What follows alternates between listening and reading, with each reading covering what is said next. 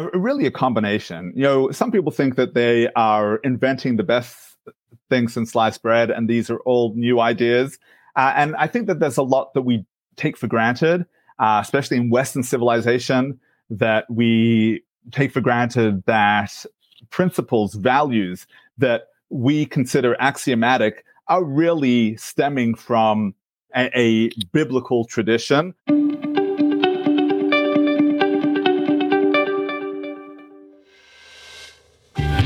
Hello, and welcome to the Helping Organisations Thrive podcast. This is your host, Julian Roberts. This podcast is to provide leaders with insights, discussions, and robust strategies to help their companies thrive. We'll be interviewing business leaders, owners, experts, and thought leaders in the field of business resilience. Do enjoy the episode. Welcome to Helping Organisations Thrive. Today I have the great pleasure of Rabbi Dr. Daniel Friedman. Good afternoon and good morning to you, Daniel. Hi, Julian. Thank you so much for having me on your show. What an honor and privilege. Yeah, it's good to connect with you and good to sort of spend some time with you right now. Just tell the audience you are the founder for Centre for Torah Values, which is all about making Torah meaningful, relevant and inspirational to everyday life, and strengthening the biblical foundations of America for a stronger US-Israel relationship. And we're going to be picking your brains on some of your learnings, your understandings, and exploring ancient texts and how they are in modern leadership thinking, and how that sort of things that were thousands of years old are just as relevant today. And it'd be interesting to take some of those insights and put them into our modern day sort of culture. But before we get there, Daniel, I'd like to ask you, what do you love about what you do? Well, I have to say, Julian, it's so refreshing that a true leader is someone who thinks out of the box, is creative. And I don't think that someone who teaches leadership and relationships from a biblical perspective often appears on a show like your own. And so, kudos to you for having that open mind to be able to share with your viewers and listeners that perspectives that they may not have considered in terms of their own leadership training and ongoing ideas and professionalism. So that's fabulous of you, and it really speaks to your leadership and your creativity. So what drives me and my work is, I say like this, we have wisdom that has driven the Jewish people and Bible believers, and that really encompasses Christians and to a large extent Muslims as well, because the Quran is based on biblical ideas, the same biblical heroes. When we talk about the Abrahamic religions, we're talking about billions of people here in the world who have been inspired by an early leader, Abraham, who spoke wisdom that, he was preaching monotheism, he was preaching ethics and morality, and somehow his message continues to speak to billions of people thousands of years later. And so I said to myself, these messages are relevant for today, clearly. Otherwise, so many people wouldn't be living by the messages of the Bible. So how do I take biblical wisdom, Talmudic wisdom? Now, the Talmud is the oral law, which accompanies the written law. It's something that's part of the corpus of Jewish thought and belief. And to take those lessons that we have that have guided us for thousands of years and apply them and show how do we articulate those ideas to the 21st century. Well, it is a privilege to have you on, Daniel. And yes, I'm a believer in being curious and being open-minded. And I think we need to take our learnings from every aspect, whether that's cultural, difference in diversity as well. So that's why you're on the show. And I want to bring my audience, my listeners, something that will help ultimately the organization thrive, through the learnings in leadership. So it's a privilege to have you on today. So that's why I've asked you. So we're talking ancient texts, and you've already alluded to them. And I've got it's interesting. I did some just research, just look at some sort of philosophers, and I got some ancient texts and some of the stuff that was coming out. And this was from a Roman philosopher called Seneca, who said, "Treat those who are junior to you as you wish to be treated by your superiors," which is quite an interesting thing that was said many thousands of years ago, and it's still very relevant today. The outworking might be slightly different, but in terms of the principle and the intent. And so I'd love you to share, firstly, what ancient text you're referring to, and then perhaps some examples that could really help us take some stuff that actually has been around for a long time and how we can put that into our modern day leadership. Yes, absolutely. So let's start with that quote from Seneca there, because what I want to show you is the same way that ideas that we hear abound today are not necessarily new ideas, they're just being repackaged. That idea from Seneca, I could already show you its roots in the Bible. I mean, think about Abraham goes off to war to save his nephew Lot, who has been captured by kings in really what's a global or at least regional battle. He comes back, he wins the war. The king of Sodom says to him, okay, you know what? I don't need the spoils. You take the spoils, just give me the people. And Abraham responds, no, I don't need your money, but there have been some people who have been excellent in this battle. Here are Aner, Eshkol, Mamre. They are part of my battalion. They need to be honored. They need to be given what they have earned. And so I think that speaks to Abraham's sensitivity to those who are perhaps, below him, but he has raised them up to make them the heroes of the battle. We find a similar idea when it comes to Moses. At a certain point, Moses realizes that he just can't handle it by himself. He turns to God, he says, God, this is way too much for me. And we have the beginnings of the idea of delegation, although that also begins with Jethro's advice to Moses, who is his son-in-law. And Jethro is not Jewish. He's a Midianite priest who has encountered Moses, or his daughter encountered Moses at the well in Midian. And Jethro says, and this is why we believe that these are universal values. They're not just one religion or another religion. Here's Jethro, not Jewish, not Christian, not Muslim, Midianite, who says the way, if you want to be able to lead a people, you're going to have to delegate. You're going to have a system of corporate structure. You're going to have a number of people answerable to you. Then beneath that, a number of people answerable to them. And only the most difficult issues are going to come your way. And there's a certain point where there are two fellows, Eldad and Medad, who begin to prophesy when Moses asks, well, I don't just want the people to answer questions of law. I want them to be able to truly lead and speak the word of God. And they're prophesying. And Joshua, who is Moses' right-hand man, and that also speaks to succession. We always need a proper succession plan in place and never think that we're going to be here forever. Joshua says, look at these fellows. Who do they think they are? They're attracting all this attention. And Moses says, no, if only all of the people would be prophets. That would be amazing. This is the mission. I want everybody to be speaking the message and conveying the message. And so this honor that he is according, even those that onlookers would say, oh, well, that's a threat to his leadership. He says, no, we can handle that. We should be honoring them and giving them, bringing out the best of them and giving them those leadership positions. And that way we will all thrive. It will be successful. The tide will rise for all. So, I mean, you've just given a number of where the delegation type principle, people, trying everything themselves. Sort of leadership principle been around many thousands of years. So how can we, I guess, take these principles and I guess it's almost like quote, nothing is new under the sun, and people are repackaging them and not in a thing themselves. What they're doing is bringing it into a context, aren't they now? And so how do we take some of those learnings and bring them into today? What do we sort of think about when we do that? So I think that business leaders today, business coaches, business idea creators, are really a combination. Some people think that they are inventing the best thing since sliced bread, and these are all new ideas. And I think that there's a lot that we take for granted.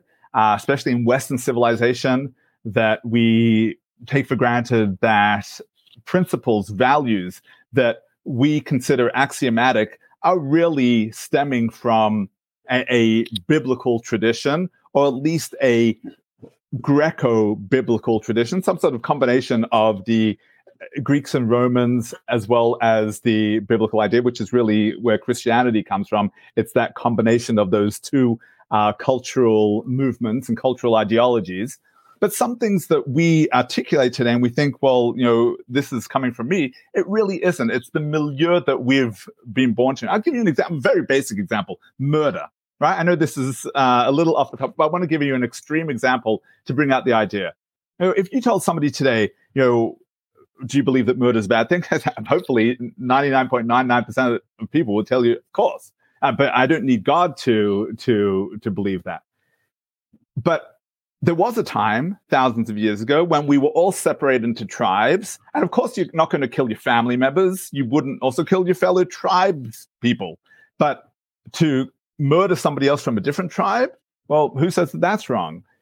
We had to have a Bible, a system of biblical values that translate into the Judeo-Christian ethic that taught us that these things are important, are vital, are how we are to exist as a society. Now, today, that might not be how everybody thinks, and the roots everybody thinks where their intellectual concepts come from.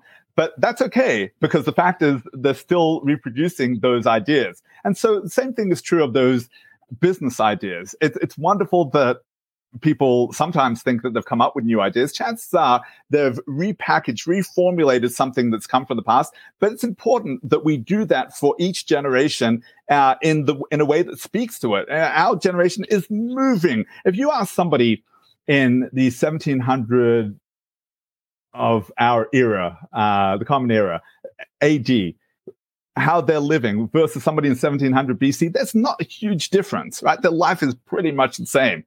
Right. Go ahead, a century, next century, and then decade by decade, year by year by year, our lives are completely different to those of our parents and their parents. And things are moving along technologically, scientifically, medically, at an amazing speed.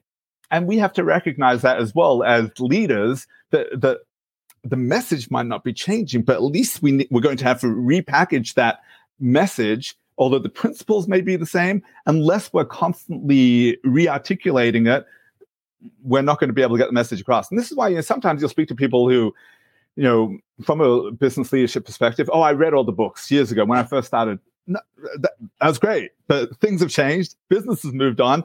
We do business differently. And so we need to be able to think about things in different ways. And one of the things that I do in terms of those ancient wisdom values is to be able to say, okay, we've got the values, we've got the wisdom, but how does it speak to who our audience is today? So some other examples. I mean, I think about some of the, I wouldn't say necessarily greatest business leaders, but most famous business leaders, motivators like Tony Robbins. He talks about some of the leadership ideas that are important for a good leader. He talks about confidence. He talks about focus. He talks about ability to inspire. Now, all of those ideas we certainly see in Abraham. I mean, Abraham, he was confident enough to face down the tyrants of his day, King Nimrod, and say, no, I don't believe in idolatry. No, I don't believe that these idols can run the world. I believe that there must be something greater, larger out there. I mean, his focus to be able to speak to people day after day. And no doubt he was being knocked down. And this is, any entrepreneur will tell you how many times they have been knocked down and told you this is not going to work. And can you imagine Abraham, who was going against the tide? How many people told him, you're being ridiculous, get over it, grow up, mature, move on. This is just not. And he said, no, I'm focused. This is my mission. This is what I'm going to do. When we talk about ability to inspire, like I say, billions of people today are living according to those tenets of Abraham. And what would you, if you were to sort of pick out, I don't know, 2 or 3 sort of core leadership principles that you've noted from these ancient texts that you think are even more relevant today and really important today in this sort of very fast moving era we're in? And we've just been through, the sort of COVID and all what happened that, and the ways how people work and interact is changing, and the sort of technology sort of piece.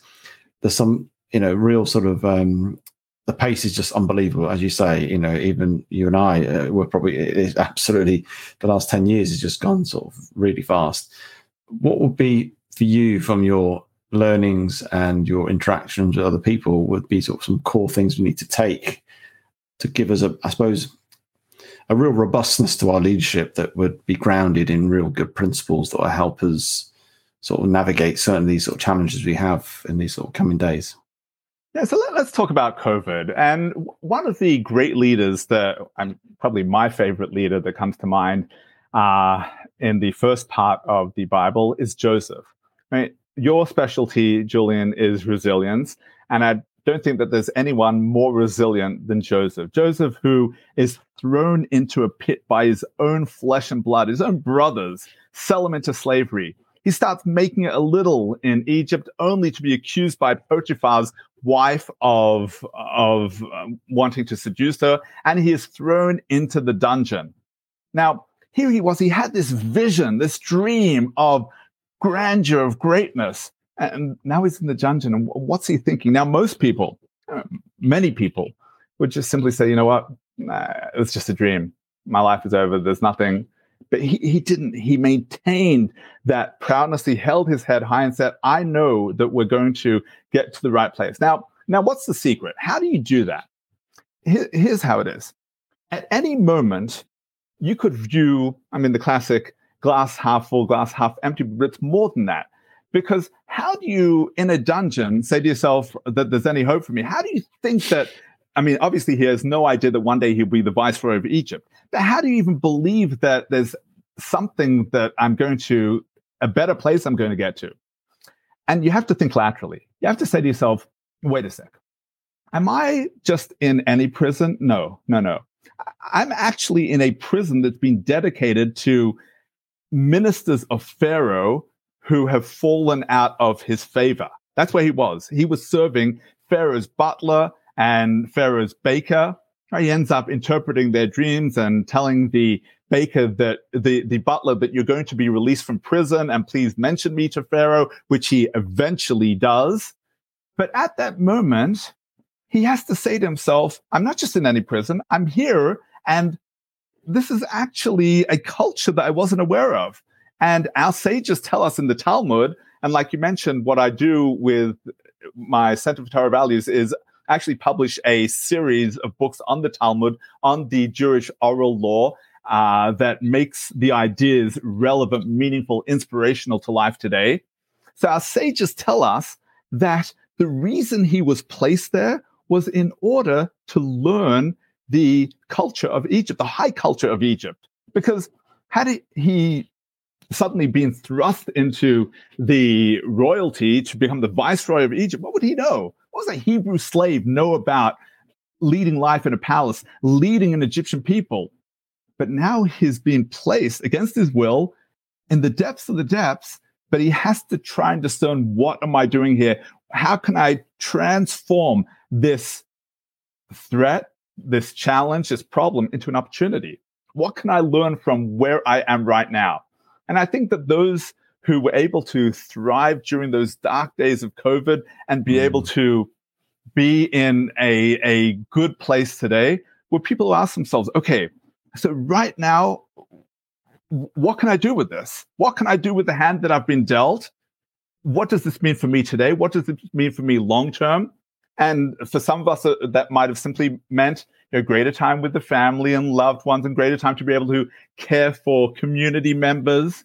Others of us, it might have meant, okay, I'm going to take this time, however long it is, to improve my professional skills, to read more leadership books. That way, the moment I am released, one of the things that I taught my community was Nelson Mandela's book of Long Walk to Freedom. When he was in South Africa in prison, he didn't just say, well, I'm just languishing in prison, forget about it. No, every moment was important, because every moment was a step towards what would be the next stage of his life. And that's how we need to view those moments. That's what resilience is. Not just saying, okay, how do I bounce back? But right now, that maybe I can't bounce back. How am I going to make the most of it and recognize those silver linings and what I can produce from these moments of darkness? Yeah, it's interesting. It's a perspective change, isn't it? As you say, Joseph was in a prison, but actually start to see that as an opportunity, who he was with, who he could talk to, the culture, and not forgetting the dream he had. He still had this dream. Obviously, it was probably diminishing in the sense of darkness. I could imagine that. But as you say, he kept going. He looked for the silver lining, took the opportunity, became curious. And that's what resilience is. I agree with you. It's not just about getting back up again. It's about what can you learn? What everything you do right now will lead to the next thing, and the decisions you make and the thinking you do will lead on to that next stage. So that's a really, and I agree, core principle right now that organizations and individuals need to have that sort of resilience and using that sort of ancient sort of text, that sort of perspective that actually, as you say, and I talk about it a lot, and what I'm saying is nothing new in that sense. I contextualize it, I bring it to culture and to time now, obviously. Is there any other learnings that you've found that actually this is really core and key for a leader to have a principle of this to help them move forward and help sort of lead their organizations?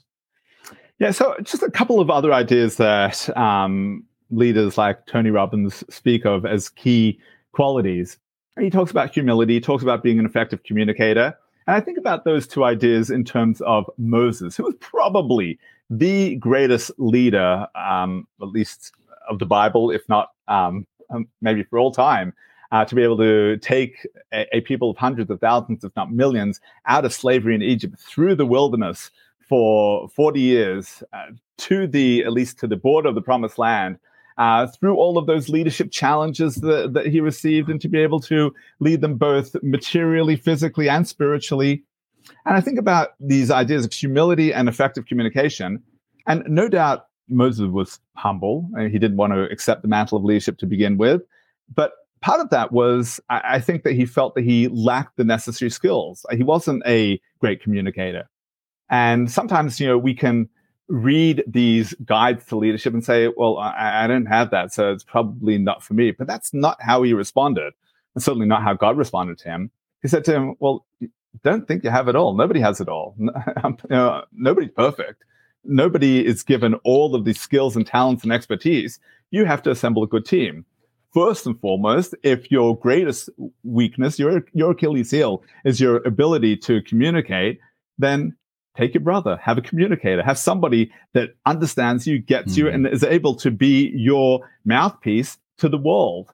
And so one of the key paramount notions of effective leadership is to be able to recognize what are my strengths, what are my weaknesses, and how do I get the right people around me to be able to supplement those areas that perhaps are not my strongest points. And when one does that, one recognizes that one is able to be that leader because one has the right team. It's all about teamwork. It's all about having the right people in place and being able to have that humility to know when I have the right ideas, other people maybe have better ideas that I can bounce the ideas off, and together we can come up. Of course, you can't have everybody as that CEO. Somebody needs to be leading the way, but the CEO on his or her own, not going to achieve anything. We need to have that group idea to be able to come up with the ultimate right solutions. And when I say his or her, that's also an important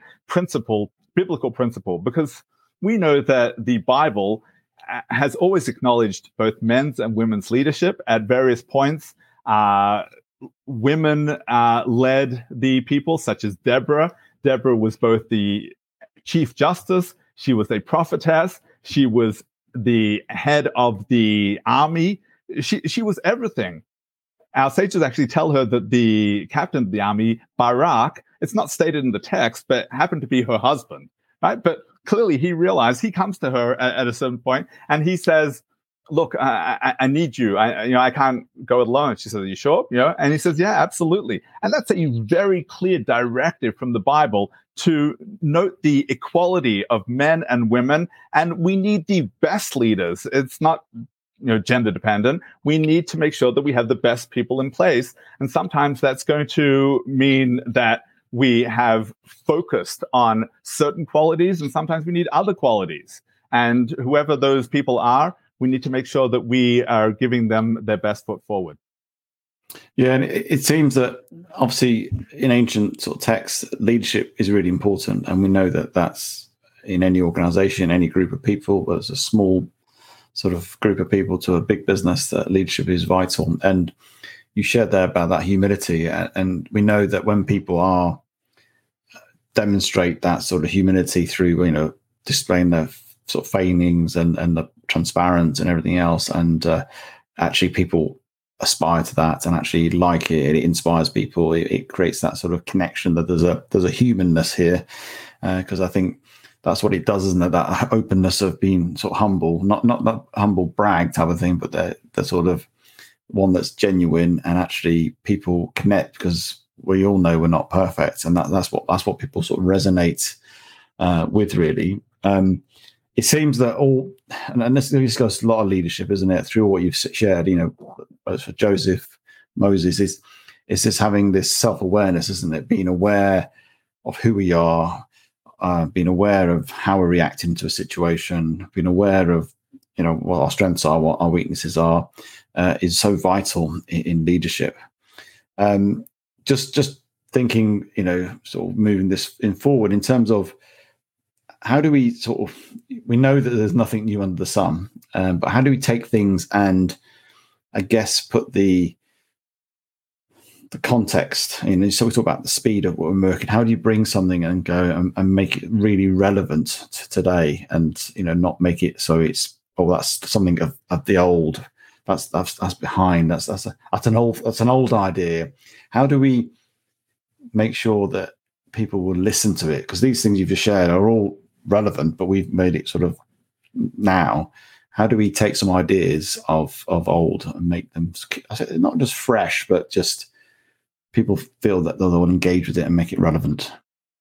Right. So, of course, I'm sure you're aware, Julian, that there's nothing new under the sun were the words of King Solomon. Ideas like that, phrases like that have entered our regular vernacular, that are just so normal to who we are because they've been instilled in us through the generations. So in terms of taking those ideas that we're familiar with and making them relevant, I think for starters, I think that we need to be able to be conveying the ideas to our children at a young age when we're teaching them these stories, many of them learning them in Sunday school and church, synagogue, mosque, and showing our children that these are relevant ideas and these speak to the concepts and life today, and not just making them abstract out there, something that once happened. Real. Every time I tell a story, why am I telling a story? What difference does it make to my life? Especially as kids turn into teenagers and then young adults, but at any stage of life. And then for ourselves, and this is not always so simple to be able to translate the abstract narrative from the ancient texts and be able to place it into our own lifetimes. And sometimes we need people to guide us. Books that abound today, books, podcasts that show us how to weave those ideas into today's narrative. Like I say, my Transformative Daf series does just that. We're 10 volumes in at the moment that takes biblical ideas, Talmudic ideas, and shows how everything that I thought, just reading it now, what does that mean to me? Who cares about Abraham, Isaac, Jacob, Sarah, Rachel, Rebecca, Leah, on and on. Who cares? Oh, here's why you should care.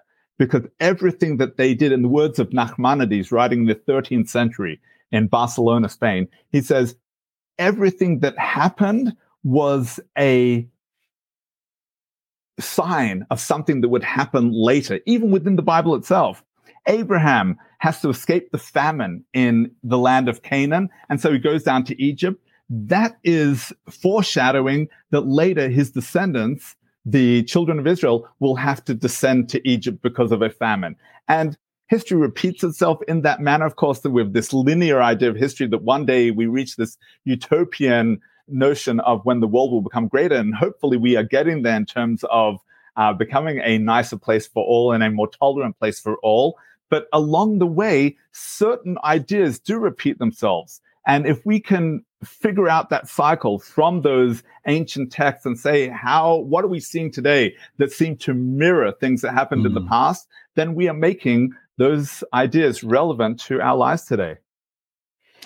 It's been a fascinating conversation, Daniel. And it's great to, even me saying about, there's nothing new under the sun, and how that is an ancient text in itself, and how to, not to dismiss some of these wonderful principles and values and insights, but just take them and bring them into this day and age, and into the age we're in right now, and how to make them relevant. And yes, put our spin on them. Yes, put our lived experience on them, to make it so people connect and it becomes more meaningful. If people are interested in connecting with you and getting to know you, what's the best way of doing that, Daniel? Yeah, absolutely. So you can find me across social media at Rabbi Daniel Friedman, except YouTube, it happens to be at Rabbi Daniel Friedman. But otherwise, LinkedIn, TikTok, Facebook, please do look me up, or transformativedaf@gmail.com. That's the name of my book, or transformativedaf.com is my website. Thank you so much, Julian, for having me on your program today. It's been a real pleasure. Wonderful to speak with you. And thank you again for your openness. Yeah, thank you. Much appreciated. Thank you for taking the time to listen to this episode. If you do like this episode, then please do rate, review, and share with your friends and colleagues. As a coaching practice, we coach high-performing leaders and teams with extreme ambitions. We'll help you to go beyond what you believe is possible. If this sounds like you, then let's have a conversation with me. Contact me at julianrobertsconsulting.com.